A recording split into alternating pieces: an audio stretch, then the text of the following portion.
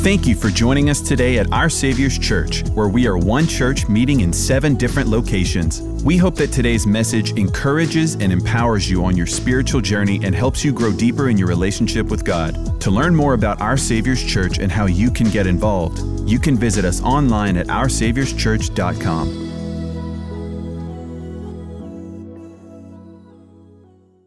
Last week we had a bit of a standalone message, if you will. It wasn't a part of our series, but it was a prequel to the series that we're in right now called The Gift. Everybody say The Gift. Now, last week we talked about the long journey of the people of God, the children of Israel, from this promise that was given to them that one day a king would come from their midst, that a Messiah, a Christ would come and would rescue them. And we talked about the long, really hundreds and thousands of years for certain promises were made to them, and how time after time after time, they had every reason to believe that this thing was never going to happen. That maybe what we've read about, maybe what we've heard about is not actually true. They had many opportunities to give up on this promise. And as they went from hand to hand, from this nation ruling over them to this nation ruling over them, and all of these different things, years of oppression and hardships, until one day, seemingly out of the blue, an angel shows up and speaks to a young virgin girl and says these words. Luke chapter 1, verse 28. Gabriel appears to her and said, "Greetings, favorite woman, the Lord is with you." And just like that, the promise that they'd been holding on to for thousands of years was fulfilled. In that moment, a promise that was made was now kept. And that's why we celebrate this season. That's what Christmas is all about. We're celebrating the promise of God given to not only the Jewish people, but as we've learned from then, all of humanity, all of mankind, the gift that God gave us when he gave us Jesus, the Son of God. He fulfilled his word. He fulfilled his promise. I want to start with a question. How many of you have ever been mad at someone and then they did the unthinkable and gave you a gift? Not many people. Some of you need new friends. You need new relationships. But I think we've all been there when you're in a conflict with somebody, you're mad at somebody, and then they give you something. You're like, wait a minute, you're not fighting fair now. And they bless you with something, and it's hard to be mad at someone like that. It's hard to be mad at somebody when they give you something. And one of my favorite memes, and I don't know if you like memes, but I love memes. But one of my favorite memes is a picture of a dog, and he's hiding behind a couch. And the meme says, when you're mad at someone, but they ask you if you're hungry, and he kind of pokes his eye out the side. It's just hard to be mad at people when they're giving you something. So, as a side note, and this is not a part of the message, but husbands, this is for you. This is a valuable lesson. When you and your wife are at odds with one another, she's mad at you, you're mad at her, and she's like, I'm not cooking, fend for yourself. Instead of going and buying dinner for yourself, go and buy dinner for her and flowers. Wives, that was your cue. Why am I telling you that? I'll tell you why. Because sometimes a gift changes everything. Sometimes that little act of blessing the person that's mad at you or that you're mad at can change everything. It changes the whole dynamic of your argument or your tension or your frustration. Gifts have a way of changing things. And as we begin this new Christmas series called The Gift, we're talking about, again, the greatest gift ever given to mankind, Jesus Christ, the Son of God. And that gift changed everything. When God gave us a gift in Jesus, it changed lives, it changed destinies, it changed human history. I'm not sure if you noticed, and I find this so ironic that those who don't even believe in Jesus, I'm a preacher, of course I would say this, but those who don't even believe in Jesus celebrate his birthday. They celebrate something called Christ Mass. And when they do that, they're actually attesting to the gift that God gave us in Jesus. Without even, some cases, they don't even recognize that because society so hijacked the meaning of it, but they're celebrating his birthday. And in other cases, whether you know it or not, every time you sign an important document, you're attesting to the birth of Jesus Christ. Did you know that? I'll tell you how. Because every time you sign an important document, the thing that you sign right next to your name is what? The date. And when Jesus came, he literally split all of human history into two categories. We have what's called BC, which means before Christ, and we have AD, which a lot of people think means after death. It doesn't. It means Anno Domini, which means the year of our Lord. That's what Anno Domini means, the year of our Lord. So every time you sign a document and you put the date next to it, what you're doing is signifying the fact that Jesus came and split all of human history, and we are running our calendar according to his life. You can't escape this. He's everywhere. He's in all things. I love the song that says, "From him comes all things, and to him goes all things." So, this gift changed everything. And I want to start in a very unusual place as we begin this series. And I say it's unusual, yet it's the place that the Bible begins with this story. So in the Bible, you have the Old Testament and you have the New Testament. And the New Testament begins with what book? Matthew. Somebody said earlier, Noah. It's not a book. Just joking. But the first book in the New Testament is the book of Matthew. Now, you have what's called the Gospels in the New Testament. Matthew, Mark, Luke, and John. These are 4 books that talk about the life of Jesus. And all 4 of these books come at the story of the life of Jesus from a different perspective. And they were all written to different audiences. And I've talked about this before. But out of those 4 books, only 2 of those books actually include the birth of Jesus. And that's the book of Matthew and the book of Luke. Now, these 2 books talk about this birth, and there's something else that they add to this story. But I want you to, again, each one of the authors of these books, Matthew, Mark, Luke, and John, they were speaking to a different audience, and they were making a different point. And I've talked about this before, but Mark was primarily written to the Romans. Luke was primarily written to the Gentiles. John was written to really all of humanity, proving the point that Jesus is the King and he's the Son of God, of all. But Matthew, where we're going to look at today, the book of Matthew was written primarily to the Jews.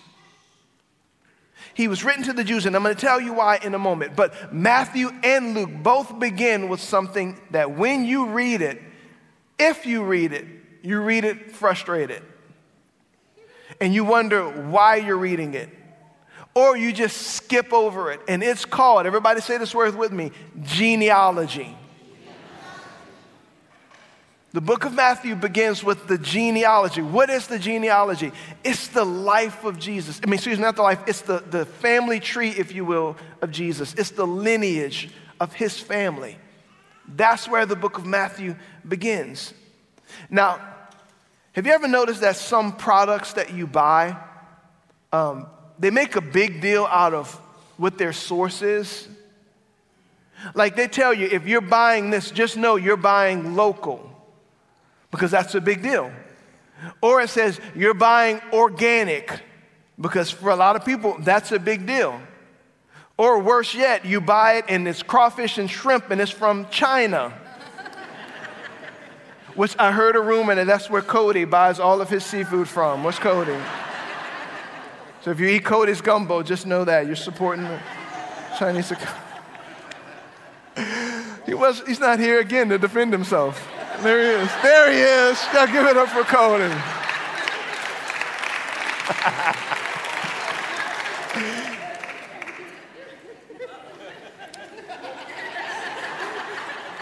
Get closer, Cody. Come on, get closer. I got more. I'll be here all day. Or how about this one? Have you ever had a family member that you go to give them a gift and the first question out of their mouth is, where's it from?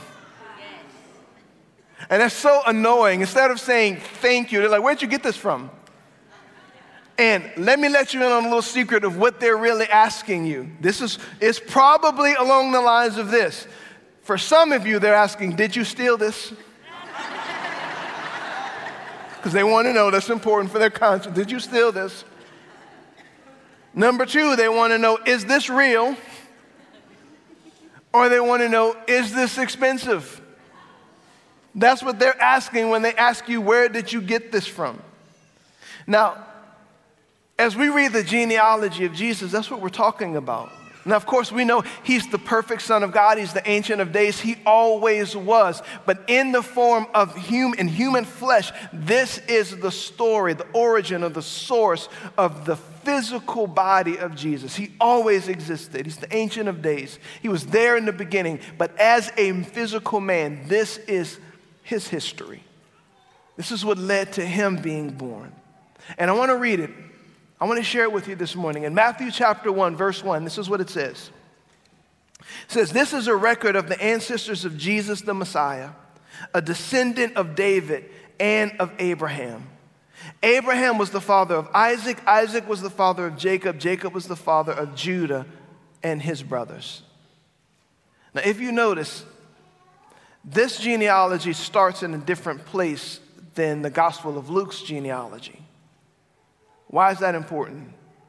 Luke begins his genealogy, the Gospel of Luke, the third gospel. He begins with Adam, and he goes all the way to Jesus. Actually, that one's backwards, starts with Jesus and works his way backwards. What's he trying to say? What he's trying to communicate, remember his audience, he's trying to communicate to all of humanity, or the Gentiles rather, that the perfect man was Jesus. So the story he's telling is about Jesus as a perfect man. So the way that he sources it, he goes all the way back to the first man. To say that from the first man to this new man, all men have been flawed except for the perfect man, Jesus. Now Matthew begins his gospel, his genealogy with Abraham. Why Abraham? Because his gospel was written to the Jewish people. And the point that he was trying to make, don't miss this, look up here. The point that he was trying to make is this. For you Jewish people that have been waiting for the Messiah, he's come already. The son of Abraham, because Abraham was the father of the Jewish people. He's trying to prove the point to them that the man you've been waiting for, the Messiah you've been waiting for, he has come. And as he goes through this lineage, he starts with Abraham, the father of the faith, the father of the Jewish people. And he goes all the way to Jesus. And what he's saying is the gift that you've been waiting for, the gift that's been promised to you, is Jesus. And that's what we're looking at. Now, for those of you that don't know this, Jesus was a Jewish man. Jesus was not the blonde-haired, blue-eyed white man from France that you see in a lot of pictures. He was also not, depending on the churches that you've been a part of, the black man with dreadlocks that you've seen on the mural behind your churches. Jesus was a Middle Eastern Jewish man. Now, the people on this list in this genealogy, this is important for you to know, this is Jesus' family. This is the line that led up to him. And I'm gonna bring that out to bear. I want you to see more about that in just a moment, but let's keep reading. Verse 3, Judah was the father of Perez and Zerah, whose mother was Tamar. Perez was the father of Hezron. Right about there is where you normally check out when you're reading this, but bear with me. Hezron was the father of Ram. Ram was the father of Amminadab. Amminadab was the father of Nahshon. Nahshon was the father of Salmon. And Salmon was the father of Boaz, whose mother was Rahab. Boaz was the father of Obed, whose mother was Ruth. Obed was the father of Jesse. Jesse was the father of King David. David was the father of Solomon, whose mother was Bathsheba, the widow of Uriah. Solomon was the father of Rehoboam. Now let's stop there for a moment. So I just said that these are the family members of Jesus. And given that we're in the Christmas season and many of you just spent time with family members around Thanksgiving, this statement that I'm getting ready to say is going to reign true with you. Certain family members have to be explained before they're experienced.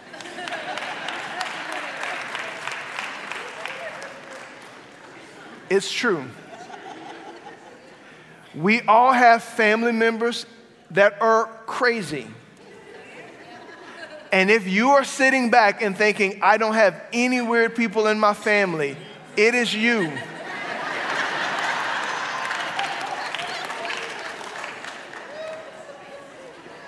Self-awareness is a good thing. We all have those people remember when you were bringing your soon-to-be wife or soon-to-be husband around your family, what did you do? You brought them in and you said, hey, listen, so if you see my uncle, just don't make eye contact. Just keep walking. And my aunt, she's going to ask you for money. Don't give it to her, whatever you do. The whole family's made a pact. Nobody's giving her money anymore. Why? Because we all have family members that we're not proud of. We all have things in our family lineage that we're not proud of, things that we don't talk about or things we choose to ignore. And can I help you with something this morning? This is important for you to know. Even in Jesus' family, he had the same thing. Even in the family of the perfect Son of God, he had the same thing. Now, out of the names that I've just mentioned, I want to talk about a few of them. Abraham, the father of the faith, right? And so the Christians look at him as our patriarch. The Jewish people look at him as our patriarch. Even the Muslims look at him as a patriarch, even though it's somewhat twisted and distorted. But this great man of faith that the Bible talks about was also known for his lies. He was also known for when him and his wife were in various places, if he felt any danger or he felt that someone was going to want his wife and endanger his life, he would just tell them, that's not my wife, that's my sister. And he was known for those lies.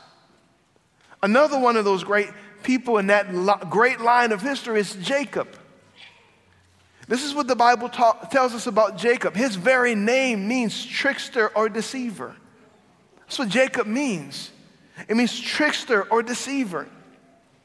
And God had to break his hip and then change his name to get his purpose accomplished in Jacob's life. And when God changed his name, he changed his name from Jacob, trickster, deceiver, to Israel. One who wrestles with God and overcomes. Israel becomes this great nation, the nation of Israel. That man Israel has 12 sons, and they go on to become the 12 tribes of Israel. These are the people in Jesus' family line. One of those sons from Jacob was a man named Judah. And many of you know of Jesus that we call him the Lion of what? Judah. Well, let's talk about Judah just for a moment. Did you know that after the passing of Judah's wife, that he went out and hired a prostitute and got her pregnant, only to find out that that wasn't really a prostitute, it was actually his daughter-in-law? Listen, some of you need to read your Bible instead of watch TV. And this is what I mean by that, because the Bible's alive. You can read your Bible sometimes and you're like, Jerry.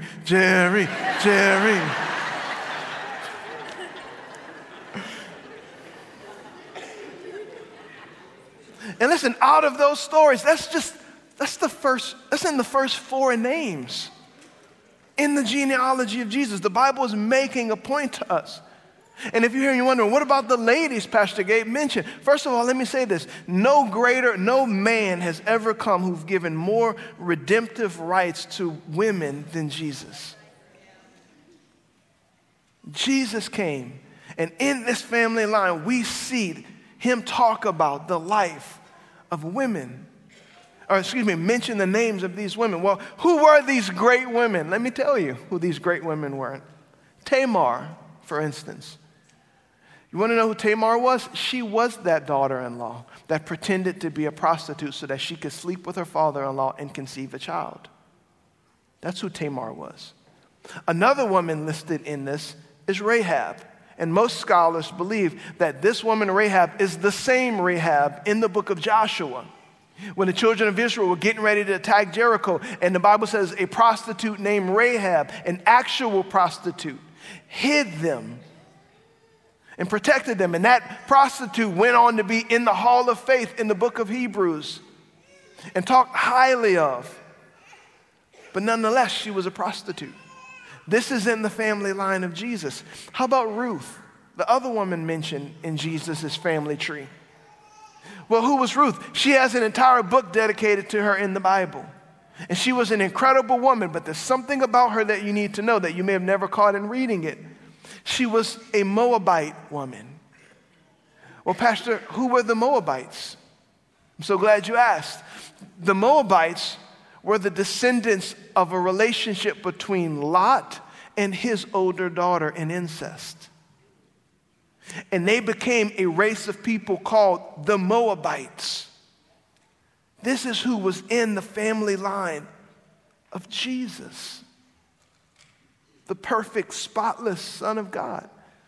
It's not done. Let's talk further about a man named Obed. Obed was the father of David. And so this man, Jesse, the father of David, this man, Jesse, whenever the prophet was coming and saying, hey, I want to choose from your sons the king of Israel. You know what Jesse did with David? He hid him in a field. And he said, you take care of the sheep while I bring your brothers in to be picked by the prophet to be the king of Israel. Didn't even acknowledge his son David. Yet that was the man that God picked. And some scholars actually believe that David, the reason why that he was probably slighted by his dad is that he was born out of an affair between his father and someone that was not his wife. And the reason why they believe that is because David himself says, in sin did my mother conceive me. David says that. So that's a very likely possibility. Even with that, David became the greatest king in Israel's history, a great man. And we all know the story of David killing Goliath, right? We may not know many stories in the Bible, but we know that one, right? He has the sling and he kills Goliath. Well, those are the high points of David's life. Let's talk about some of the low points in David's life. One of the low points in David's life is when he was sitting in his castle overlooking the city, he saw a woman bathing. And he decided to have that woman brought to him and sleep with her. And he slept with her, Here's the problem, she was a married woman. And she became pregnant with David's child. And David tried to cover it and smooth it over so that nobody would know. But when he couldn't, he used his power and his influence to have her husband killed. So David murders a man after sleeping with his wife. It's not one of David's high points. You want to know who that woman was? Her name is listed in the genealogy as well. Her name is Bathsheba. And after that child died, David decided they were going to do this thing right. He marries Bathsheba, and she has another child, or many other children, but one of them is named Solomon. And we know of Solomon, he was the wisest man to ever live next to Jesus. One of the wealthiest kings that the world has ever seen. And in his great wealth, he starts off great. God gives him great wisdom, but you want to know how he ended? As a backslidden king. He did what God said not to do, and he married many pagan women, and he ended up worshiping their false gods. That's who Solomon was. That's who was in the family tree of Jesus. One more. Solomon had a son, and his name was Rehoboam. And this king, Rehoboam, was so insecure as a leader, so insecure that he listened to all of the wrong advisors around him. When the wise advisors were saying, listen, take some pressure off of the people. You're taxing them too much. You're putting too much pressure on them to produce. You should take a step back. He listened to the younger leaders, the insecure leaders along with him, and they said, no, press the people. And you show them that if they thought Solomon was bad, you'll be much worse than them. And in that insecurity and in the pressure that he put on those people, that's what caused the nation of Israel to divide. And from that moment on, you had two countries instead of one. You had the northern kingdom of Israel and the southern kingdom of Judah. They divided. And things were never the same after that, all because of Rehoboam's insecurity. Are y'all tracking with me? This is the family tree of Jesus. And I won't go into all of them because many of them have names that I don't feel like trying to pronounce. But from Rehoboam came a line of kings, most of which who were wicked.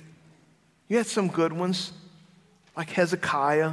You had some good ones like Josiah. But most of them were wicked men who turned God's people further and further away from God to false idols, false gods. This is the family tree of Jesus. Pastor, what's the point? Why are you giving us this history lesson? Because I want you to see something. Every person in this room, hear me. When Jesus comes, when the gift comes, he changes everything. He changes everything. The family line of Jesus, as you can tell, was pretty messed up. Just like yours and just like mine. From this family, though, comes the family that God allows us to be a part of, the family of God. This brand new kingdom, this brand new spiritual family that Jesus begins. And what has he done? What did he do? He redeemed the past. He takes an unrighteous line and he creates a brand new line of righteousness for us to follow. And he gives us not our own righteousness, he gives us his righteousness. And he takes our past, listen to me, and he washes our past away and he gives us a brand new present and a brand new future. When that gift comes into your life, it changes everything. Nothing's the same. When you come, where you come from, very important for you to know. Where you come from does not determine where you're going. And everybody in this church needs to hear this. Where you come from does not determine where you are going. Your willingness to follow Jesus determines your future. That's what determines where you're going. Now, for many of us, if we're being honest, we go through life thinking, you know what, I'm okay, I'm a good person. Can I just tell you, there's no such thing. And it's very truthful. At times it feels hard, but it's gracious when you understand it. There is no such thing as a good person. If you ever talk to somebody and say, man, you should come to church with me, you need Jesus in your life, and they go, I'm not going, I'm a good person. Well, how do you judge that? Well, I've never killed anybody. As if that's the one standard of righteousness. Can I just tell you, when we stand before God, there's only one that we're judged up against, and it's Jesus. It's not, I'm like everybody else around me, because I fear sometimes we do that. We excuse the stuff in our life, the sin in our life, because everybody around us does the same thing. Well, they do it, and they're supposed to be leaders, and they do it, and they're supposed to be Christians, and they do it, and they're supposed, can I just tell you, none of that excuses us away when we stand before a holy and a righteous God. When you stand before him, hear me, it's not you and all your friends, it's you and him. It's you standing before the righteous judge, the sinless, perfect judge of the universe. And we, in that moment, there's no category for a good person in that moment. It's you and a holy, righteous God C.S. Lewis said something along the lines of this. He says, if you ever want to judge the straightness of a stick or how crooked a stick is, put it up against a straight one. If you want to tell if a stick is crooked, put it against a straight one. That's what our judgment is. When we stand before God, it's us against the righteous life of Jesus. So there is no I'm good enough. Regardless of what the movies and TV, or maybe even what you grew up in church hearing, there's no, according to the Bible, there's no good me. There's only a me who needs Jesus. And we all receive that gift the same way, humbly. Humbly. That's how we come to God. We come to him the same way that I talked about the line of people in the story of Jesus. It's all the same. Full of lies, full of deceit, guilt, shame. For many of you, sexual immorality, right? Harming people, bitterness, anger. We all come to God the same way, full of those things. And the one question that you hear when you stand before God, the prerequisite is not, were you a good person? Because as I mentioned, that's not a thing. The prerequisite is, what did you do with the gift that I gave you? Because I sent you righteousness when I sent you my son. I sent you the ability to have all of your sins forgiven and washed away when I sent you my son. When we celebrate Christmas, that's what we're celebrating. The perfect, spotless, sinless Son of God who came into the world to save you. Not just the whole world as some blanket statement. No. He came for your sin.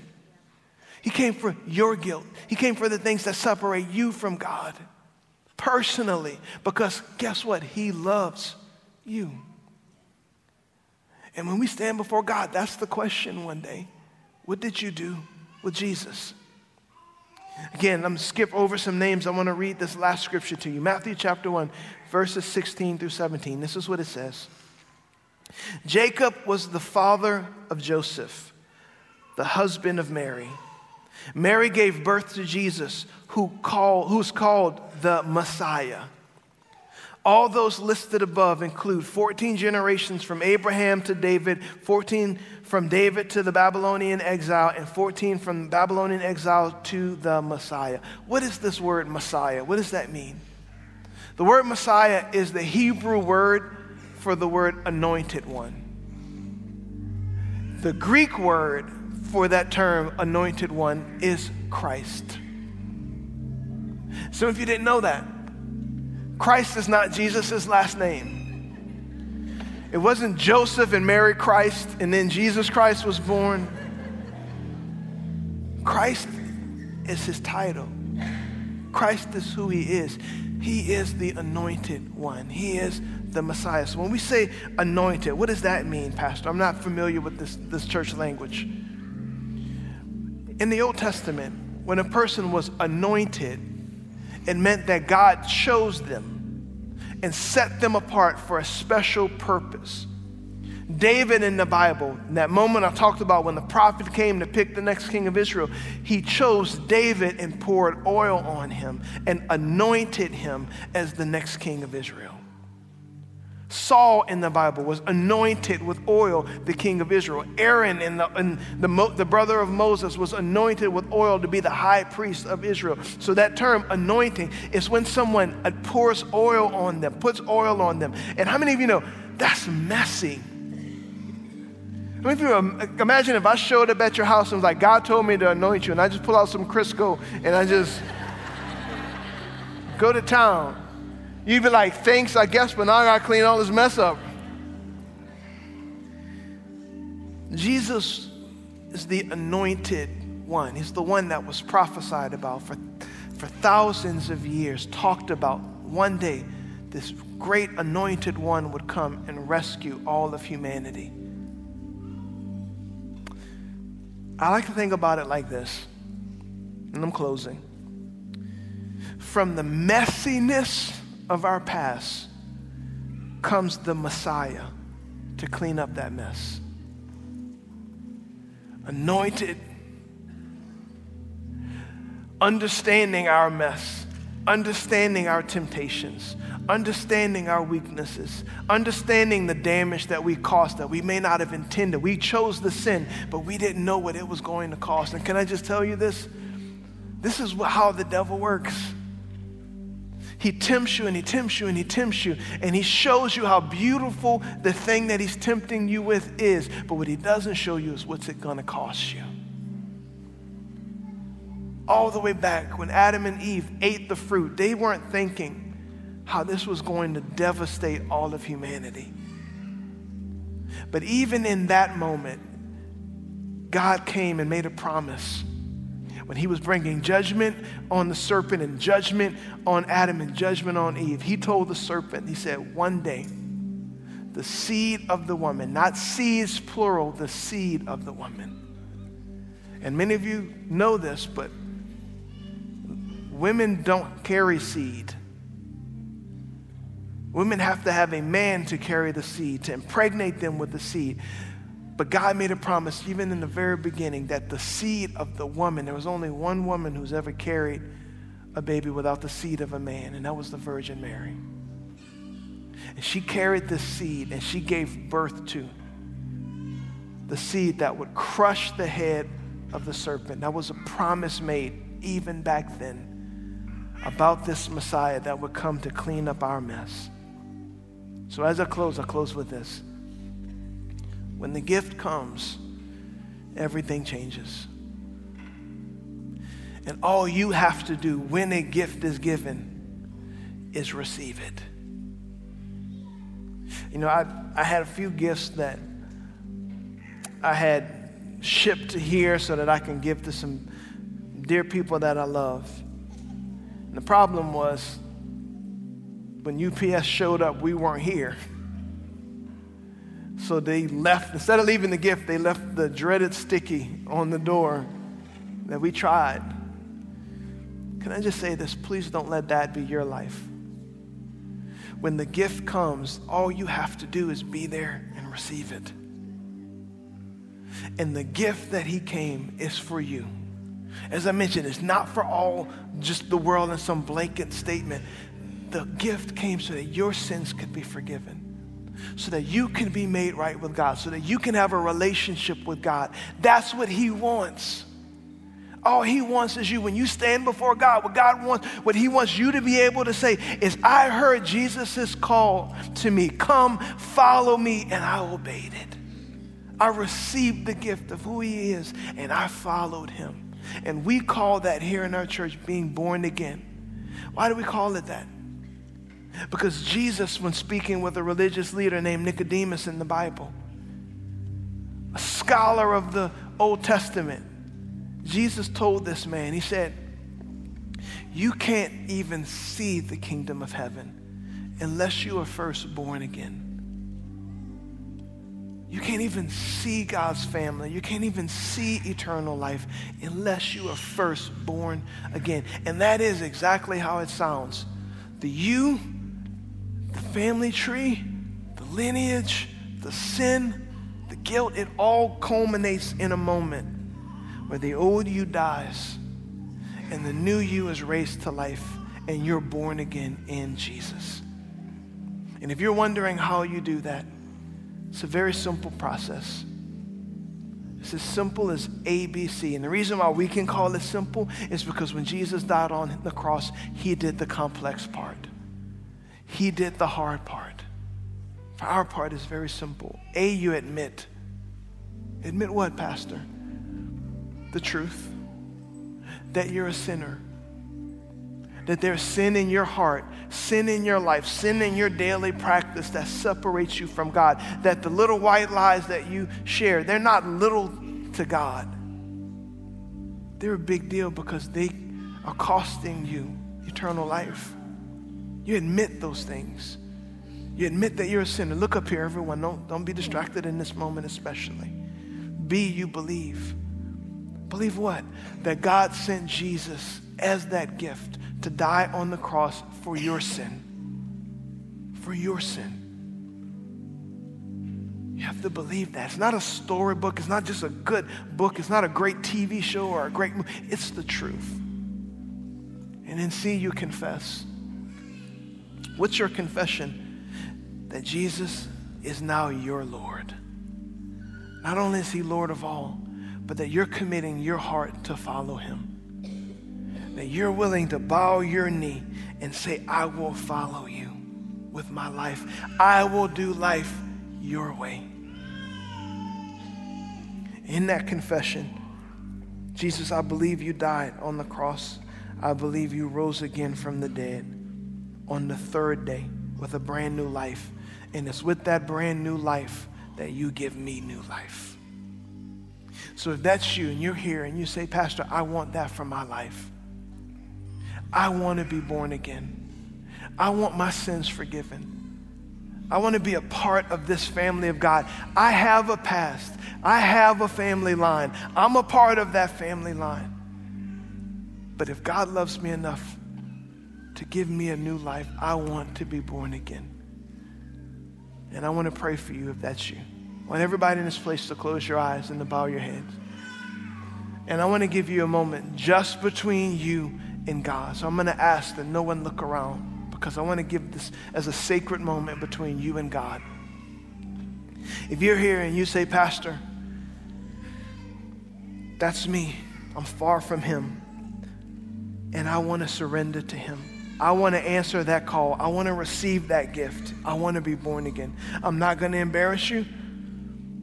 And I want to give you this moment. On the count of 3, I'm going to ask you to just lift up one hand, because I want to acknowledge who I'm praying with. And I want you to acknowledge what you're doing in this moment.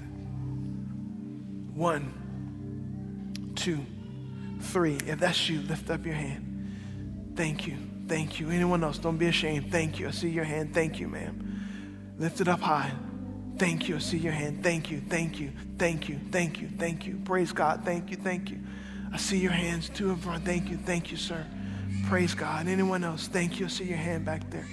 God be praised. Thank you. Thank you. Thank you. Wow. Thank you. Thank you. Praise God. You can put him down.